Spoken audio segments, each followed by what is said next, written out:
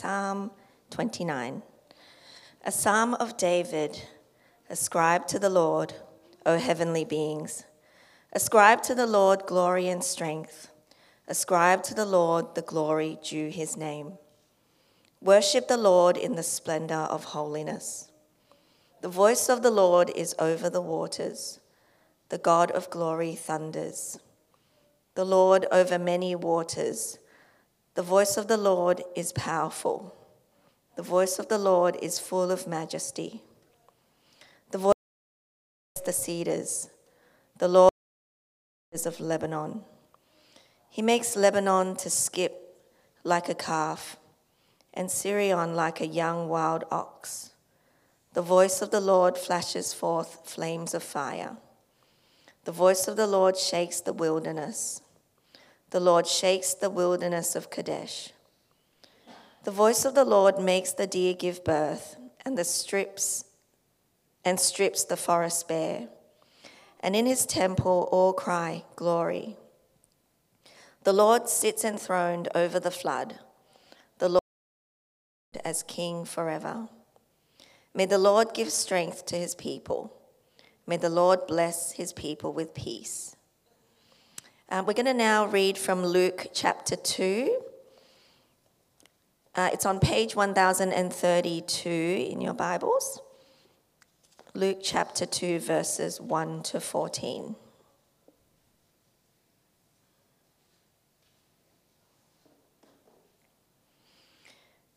In those days, a decree went out from Caesar Augustus that all the world should be registered. This was the first registration when Quirinius, the governor of Syria, all went to be registered, each to his own town.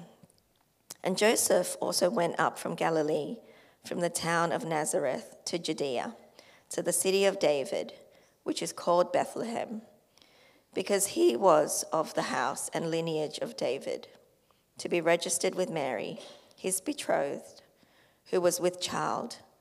And while they were there, the time came for her to give birth.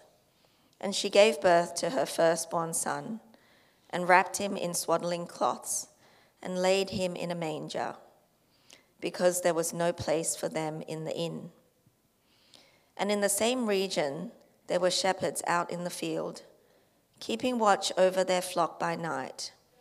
And an angel of the Lord appeared to them, and the glory of the Lord shone around them, and they were filled with fear. And the angel said to them, "Fear not, for behold, I bring you good news of a great joy, that will be for all the people. For unto you is born this day in the city of David a Saviour, who is Christ the Lord. And this will be a sign for you. You will find a baby wrapped in swaddling cloths and lying in a manger." And suddenly there was with the angel a multitude of the heavenly hosts praising God and saying, "Glory to God in the highest, and on earth peace among those with whom he is pleased."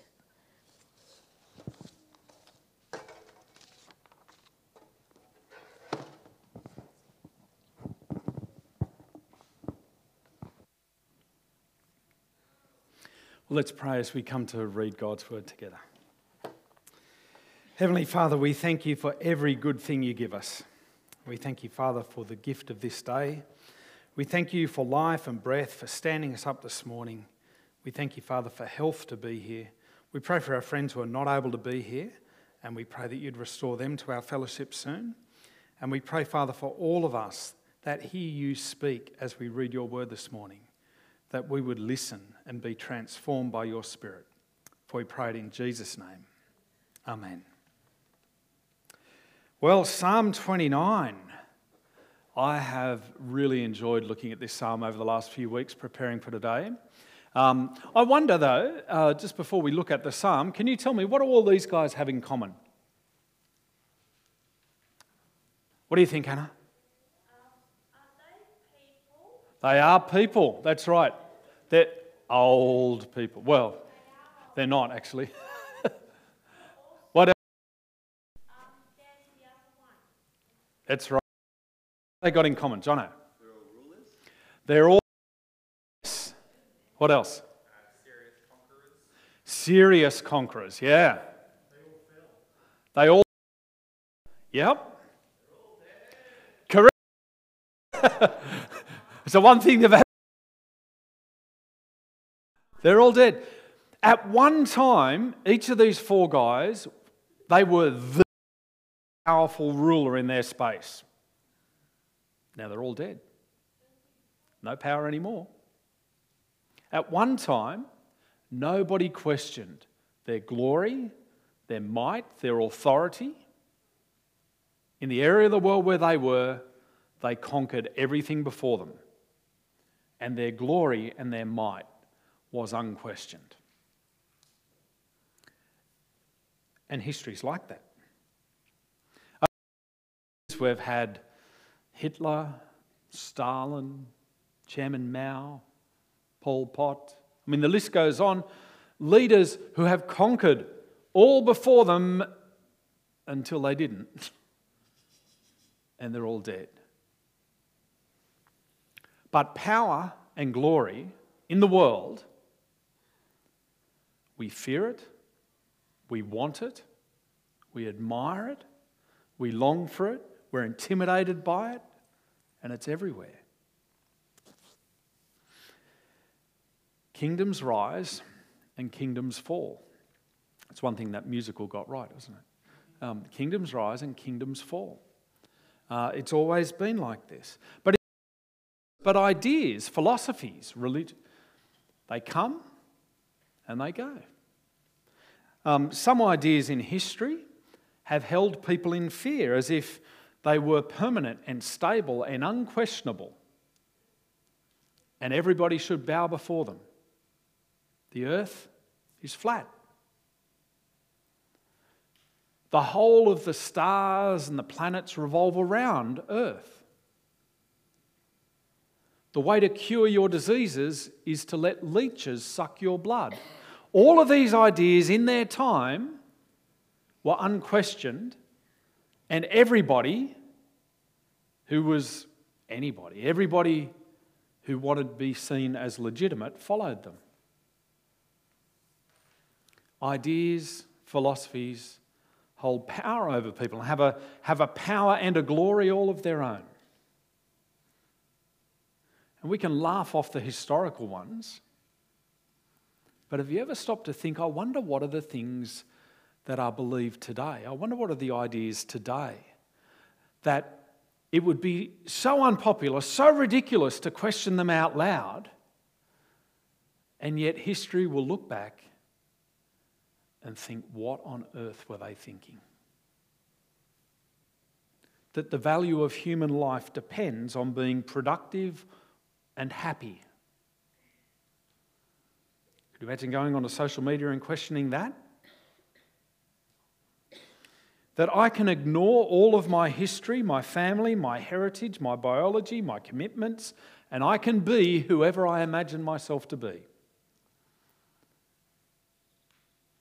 Is that an idea that could be questioned?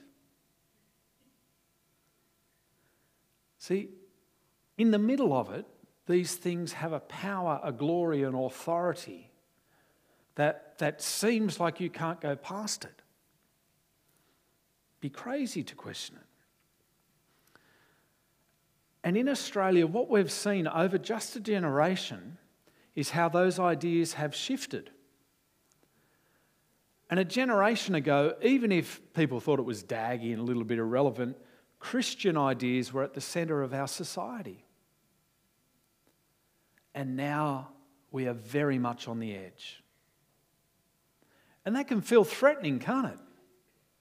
I wonder if you feel like that. I wonder if you feel like you're living in hostile territory these days.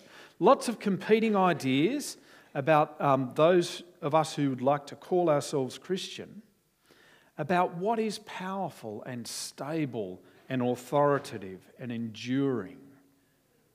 What things cannot be questioned. So we can feel weak and under siege. What does it feel like when you think about the possibility of standing up in the midst of your unbelieving work colleagues or friends and saying, central figure in my life is Jesus. Or talking to your friends and neighbours and inviting them along to the Christmas carols in a couple of weeks.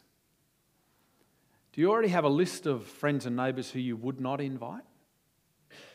Conversations you'd say, no, I'm not even going to bother having that. I couldn't do it. See, it's easy to feel intimidated, to feel weak and under siege. And if you feel like that this morning, can I say, not only are you not alone, but there is nothing new in this at all. When David first wrote this psalm, Psalm 29, that's how he felt, or that was the world in which the Israelites lived at that time. I think we're going to get a great charge this morning by understanding this psalm and understanding, because of it, our place in our world before God. So that's what I'd like us to do. This is one of the oldest psalms. If you've got a Bible there, it'd be great to have it open in front of you. Psalm 29, page 553 in the church Bibles. We know this is one of the oldest psalms. It's got there right under the heading of David, which doesn't necessarily mean that David wrote it, but this one probably actually is one that David wrote. There's all sorts of things in the names for the places that are used and that kind of stuff, which dates it right back with David, about 1000 BC. And in that time, the best and the brightest in Palestine, in that region of the world, followed Baal. And there's all kinds of details in this psalm that I think are meant to remind us, or certainly when it was first read or sung out, would have absolutely reminded people of Baal. So this is, it's a bit of a cheeky psalm actually. It's a bit of a cheeky song which makes Baal look ridiculous. I think that's actually the point of what's going on. So you see if I can convince you that. Who's Baal? Baal was the Canaanite storm god of fertility and weather and war. It's a good-looking rooster. This is one of the few. There's a few images of Baal, and this is one of the ones that have survived, a stone carving. The best and the brightest worshipped this guy at this time in Israel. They were in awe of the power of his storms. But by the end of the psalm, God, the ones who are feeling weak and vulnerable and threatened, are given strength and peace. So how do you move from a position of being under threat to a position of being strong and having peace? That's what this psalm's going to explain to us. And for those of us who feel under threat, under siege a little bit, won't it be great to get to the end and work out how we too can be strong and have peace? Okay, into the psalm. Notice it starts with glory and power in heaven. So with the angels, the heavenly beings, and they are being told to ascribe. If somebody stood in front of you and started shouting, ascribe, what would you do? Start writing something down? No, ascribe means acknowledge. It means say the truth. It means speak properly about this. To ascribe the truth of who God is. Specifically, they are being told to acknowledge that Yahweh, see the Lord in capitals there is the name Yahweh, that Yahweh has strength, glory like no other, glory that is holy. God is covered, do you see there, verse 2? It's almost like he's dressed in pure and dazzling holiness, purer than any purity that you could imagine. More different, more distinct, better beyond compare. So holy and pure that it almost hurts your eyes to look, and yet so beautiful that you can't look away. Holy array. And the psalm's beginning here with the angels being reminded, this is what God is like. Say the truth, ascribe that. There's no one and nothing else like him, incomparably great and glorious and powerful. And glory is what they're supposed to sing. Down at the end of the psalm, do you see in verse 9, all of the people in the temple cry out the same thing on earth that the angels cried out in heaven. So how do we get to there, from heaven to earth, and this song, Glory? Well, because of verse 3. In verse 3, the scene changes. It's like the camera that was focused up in heaven and focused in on the angels pans down to earth. And as it pans down to earth, the voice of the Lord is over the waters, it says there. Just like in Genesis 1, where God creates. But this time, the voice of the Lord over the waters is not a voice of creation, but destruction. And there is a destructive storm brewing over the ocean. His voice rings out like thunder. If you can just picture in your mind the most ferocious storm you could remember or imagine. It goes dark. You see that bluey, purpley kind of tinge building out over the water and coming towards you. And that's the image the psalm is building. And the thunder rolls,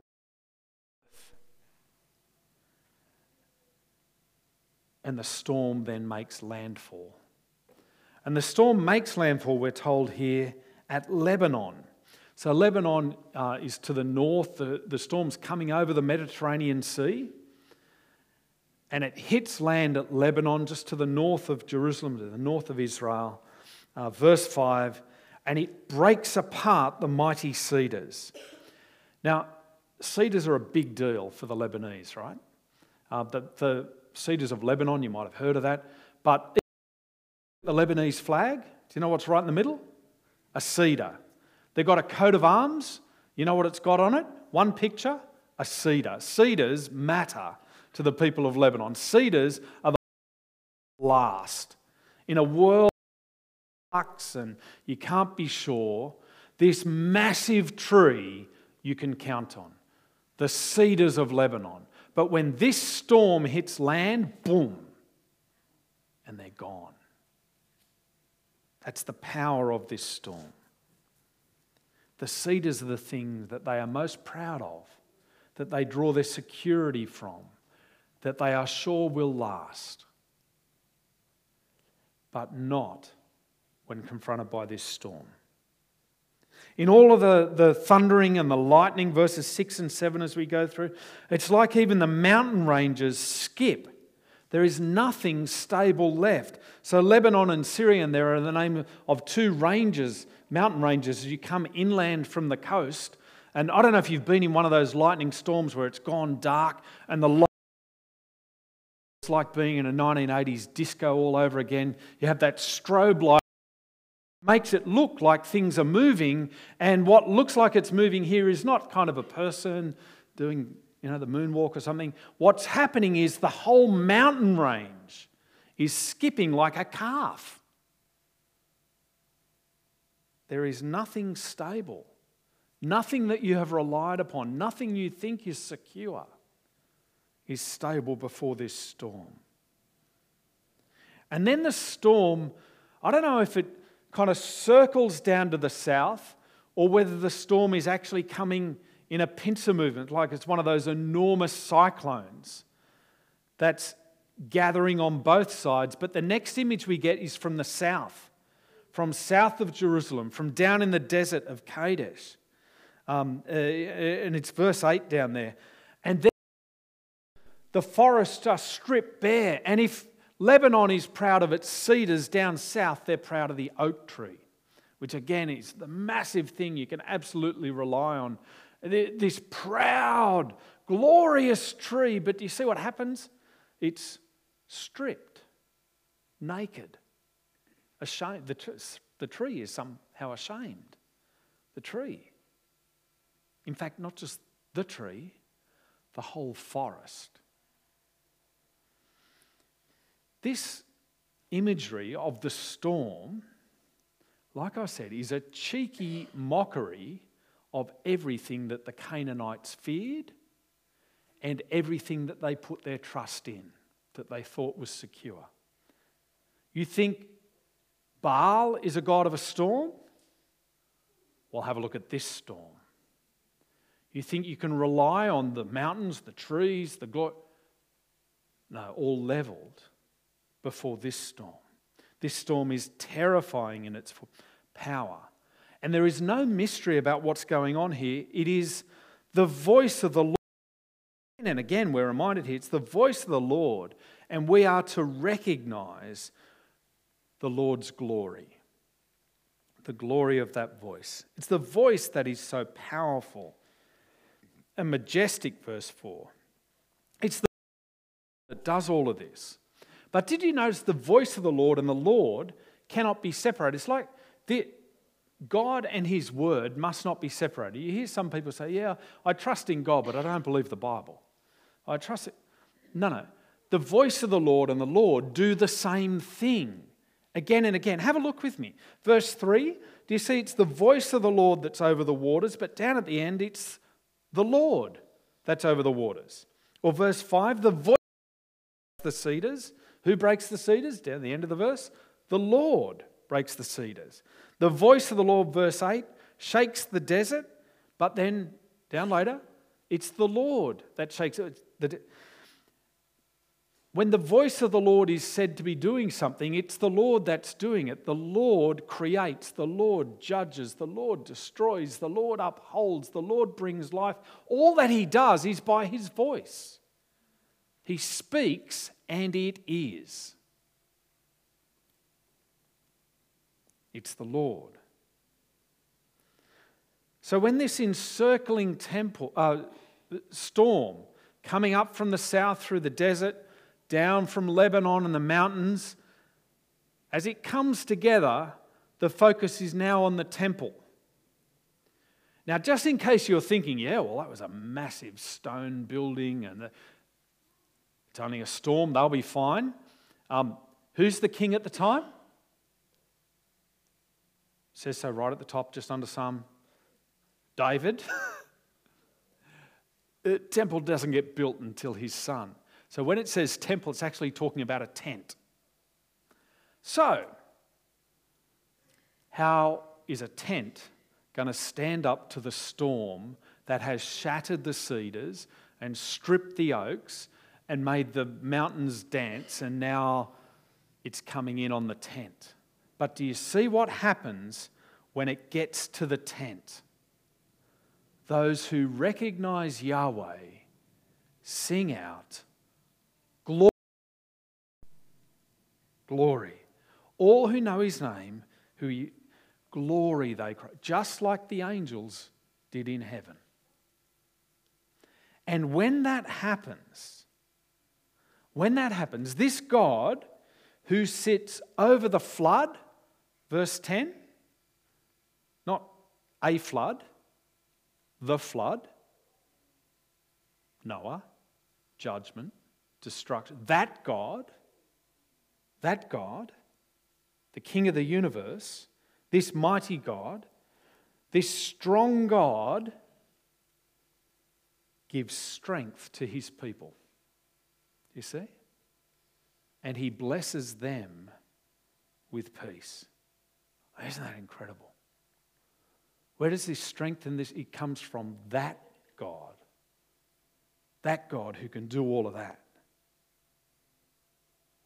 What an image. And if you think that's a powerful image for us, imagine if you were a follower of Baal. Imagine if your whole life you thought, ooh, there's a bit of lightning on the horizon. Baal's at work. And now you hear this. And you are put in your place. Oh, it's an image though, right? It's an image. It's a metaphor. What would it actually look like for the voice of the Lord to crack over our heads this morning? What would it look like to be overwhelmed by this voice today? What has God done in history that would show us what it's like when He comes like this mighty, powerful God of all? What's it going to look like? Well, we've got a hint in our Bible reading. And when I say hint, I just mean the answer.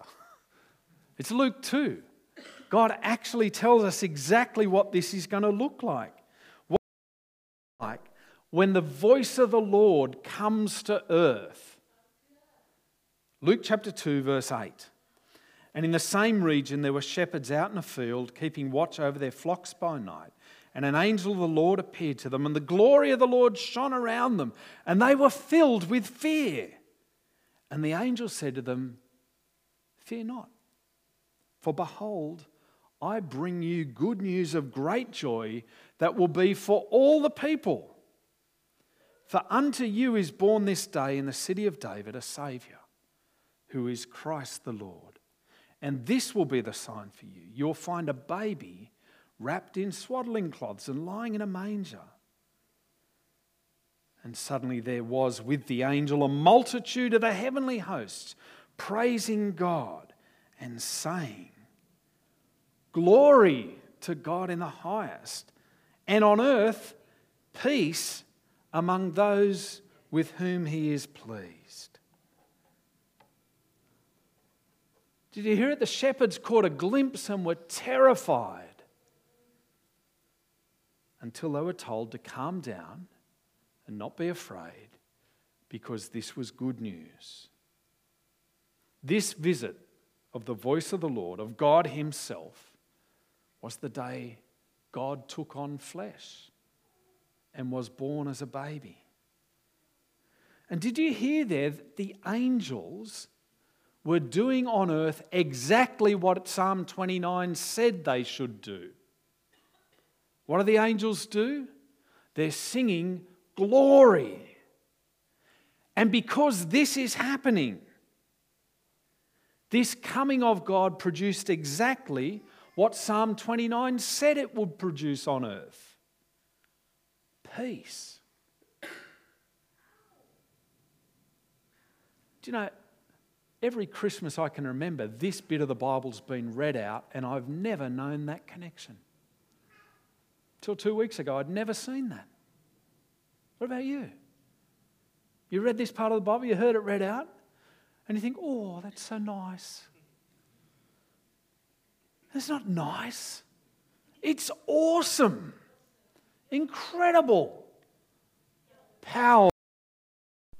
Overwhelming. That God would come to earth like this and do this. See, everybody loves baby Jesus, don't they? We all love baby Jesus, but do we respond to the voice of glory and power when we celebrate Jesus? Is that what we're doing? We're just like babies surrounded by farm animals. What is it we celebrate? See, to respond to Jesus properly, to enjoy his peace, we've got to do what the people at the temple did in Psalm 29. We've got to do what the angels did. We've got to cry out, "Glory, glory, might, majesty, power, authority. No one, glory." Remember Alexander the Great, Julius Caesar, Genghis Khan, all the rest of them?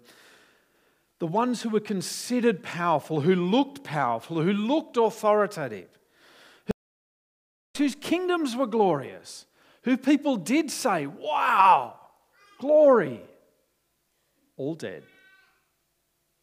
None of those kingdoms going on. And earthly kingdoms have come and gone. They continue to come and go. And Baal seemed so powerful. You'd struggle to find a Baal worshipper these days, though, I imagine. Gone. Fleeting. Weak. And that's a warning, isn't it, for anybody who would puff their chest out and want to say, "Look at me. Look how powerful I am. I'm the president of..." Well, no. It could be anybody. But what a foolish, foolish thing to do, right? To think that we might have glory when, in comparison, well, in comparison, there's actually a complete contrast, isn't there? Because if you're looking at Christmas Day for power, You see a little baby. Or at Jesus' life and his death, do you see what looks like glory and power as you see him murdered, crucified, in apparent weakness? He doesn't look powerful. He doesn't look glorious. You see the contrast. The ones who look powerful, who look glorious, and Jesus. And around us today, there are all kinds of voices that seem powerful, that seem authoritative, that have the megaphone of the media, or that have more likes and more followers than you do. Those powerful voices. And Jesus. And the contrast is extraordinary. But Jesus came in weakness to bring peace, to conquer every enemy, even the enemy of death. He looks weak, and yet he is the mighty ruler and judge of all. And we cry glory to him. Or do we? Do we recognize that glory, or are we intimidated by the voices around us in the world? See, we all cry glory. The question is, for whom? What is it that we think is glorious? Do we cry glory for the same things as our friends and neighbours who don't know Jesus? Or do we recognise in that amazing contrast that the one who appears weak is actually powerful? The best and the brightest in David's day followed Baal, and the Bible's verdict is they were fools. The fool says in his heart, there is no God. The best and the brightest in our day, they might follow the social trends, they might be winning in the race to be liked and to be influencers, to be pleasing themselves, they might be getting rich, they might be living their best life today, ignoring God and pretending that he doesn't exist. And the verdict of the Bible is, it is the fool who says in his heart, there is no God. So whose voice will we listen to? Whose power will we bow before?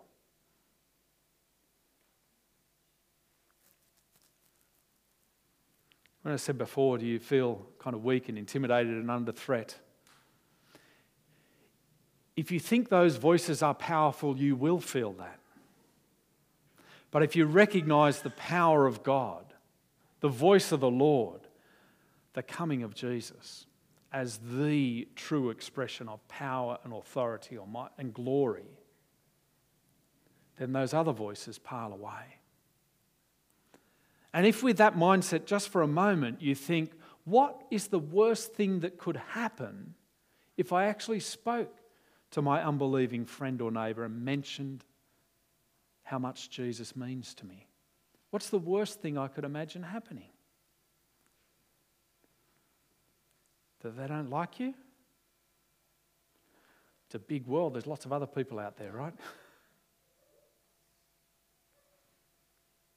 Do you know there's no easier time of the year to mention the name of Jesus than right now? You go into Westfields, even they're singing his song at the moment, aren't they? It's the easiest time of the year to do it. So imagine this kind of conversation with me. I think you could have this conversation tomorrow, this afternoon, and you might be surprised how well it goes.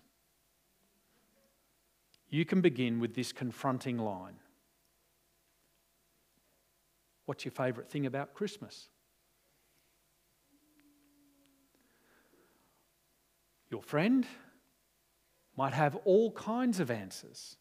Love the family, love the holidays, love the good food. You're going to love the things they love as well, because who wouldn't, right? But you can respond, yeah, me too. But even better than all of that is what Jesus came to do. Do you reckon you say that out loud? Even better than all of that is what Jesus came to do. Jesus has completely changed my life. Now I'll let you follow the next line after that, but if you just get those two lines out, even better than all of that is what Jesus came to do. He's completely changed my life. If you just manage to spit those words out, I'll tell you, you've got a conversation coming. They can't, if they're any kind of human being, not say, what? How? And now all of a sudden they're asking you to explain the gospel of Jesus to them. So do it. I don't know what you might say. But are you ready to cry out glory to Jesus, to lift his name up, just in a simple way? Doesn't matter, you don't know the details, but you might say after that, do you know what? I'm hopeless with the words about this kind of stuff, but if you come to carols with me, somebody else is going to explain it to you.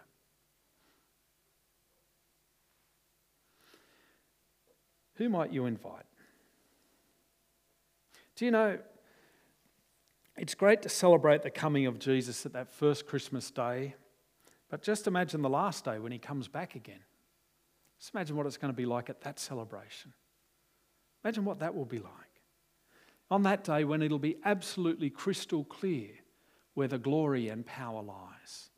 On that day when every knee will bow and every tongue confess that he is the Lord. Glory. Do you know on that day, I know I'm not going to cry in heaven, so I probably won't be able to remember this, but imagine how ashamed I would feel about all the times I bottled it and I had an opportunity to say something about Jesus and I didn't cry glory, I bottled it. And imagine the feeling I'm going to have on that day when I look around me and see some friends who I did talk to about Jesus. And for all eternity, they'll be there with me celebrating forever. Imagine that day. What a great day that will be. We have good news of great joy. A Saviour was born. He is Christ the Lord. And the angels and we cry, glory to him. Let me pray. Heavenly Father, we thank and praise you for every good gift you give us, but mostly we thank you for your Son. We thank you for Jesus. And Lord, we pray just over the next days and weeks as we head towards Christmas that we might use this time to tell somebody else just how much it means to us that day in Jerusalem, in Bethlehem, a Saviour was born, Jesus, the King. Father, we pray by your Spirit you'd move in our hearts that we would cry out, glory. Amen.